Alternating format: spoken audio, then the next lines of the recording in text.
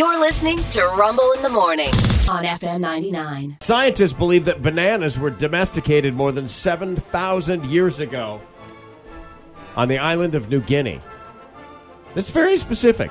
Yeah. Very, very narrow. Very specific. Yeah. I guess it makes sense. You can trace the DNA of these things back. Yes, you probably parts could. of the world. Still got to find, regionally you're going to have. Yeah.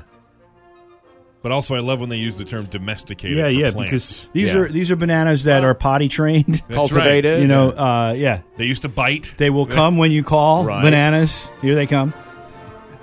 In pajamas, I hear. They will perform peanut butter jelly time if you need them to. In fact, you can win one at Busch Gardens on a lucky day. Yep. It looks like a Rasta guy. They are domesticated. Rasta banana. To save money during World War I, Woodrow Wilson got rid of the White House groundskeepers and brought in a flock of sheep. Sheep to chew the grass down. He had 48 sheep Yeah. doing the grounds work at the White House. Well, who's picking up the crap from the sheep? The wool that was sheared from the sheep was then sold at auction to raise money for the Red Cross. Nice. Yeah. Pixar animated 20,622 balloons to carry that house in the movie Up. Think of the bunch of balloons. Remember the bunch of balloons? Yeah. All right. That bunch of balloons literally is 20,000 balloons. They animated balloons that you can't even see. There are balloons on the interior of that pile. They literally animated every damned one of them. Yep. Because, they're going to make it authentic. It's That's an animated. thorough. Yeah. The University of Vermont is often referred to as UVM, which does not stand for University of Vermont. No. What are they, the Mountaineers? Or No.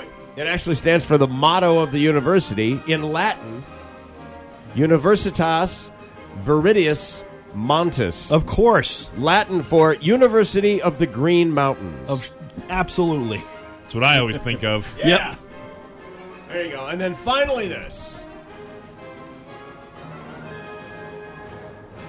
You never close your eyes anymore when I kiss your lips.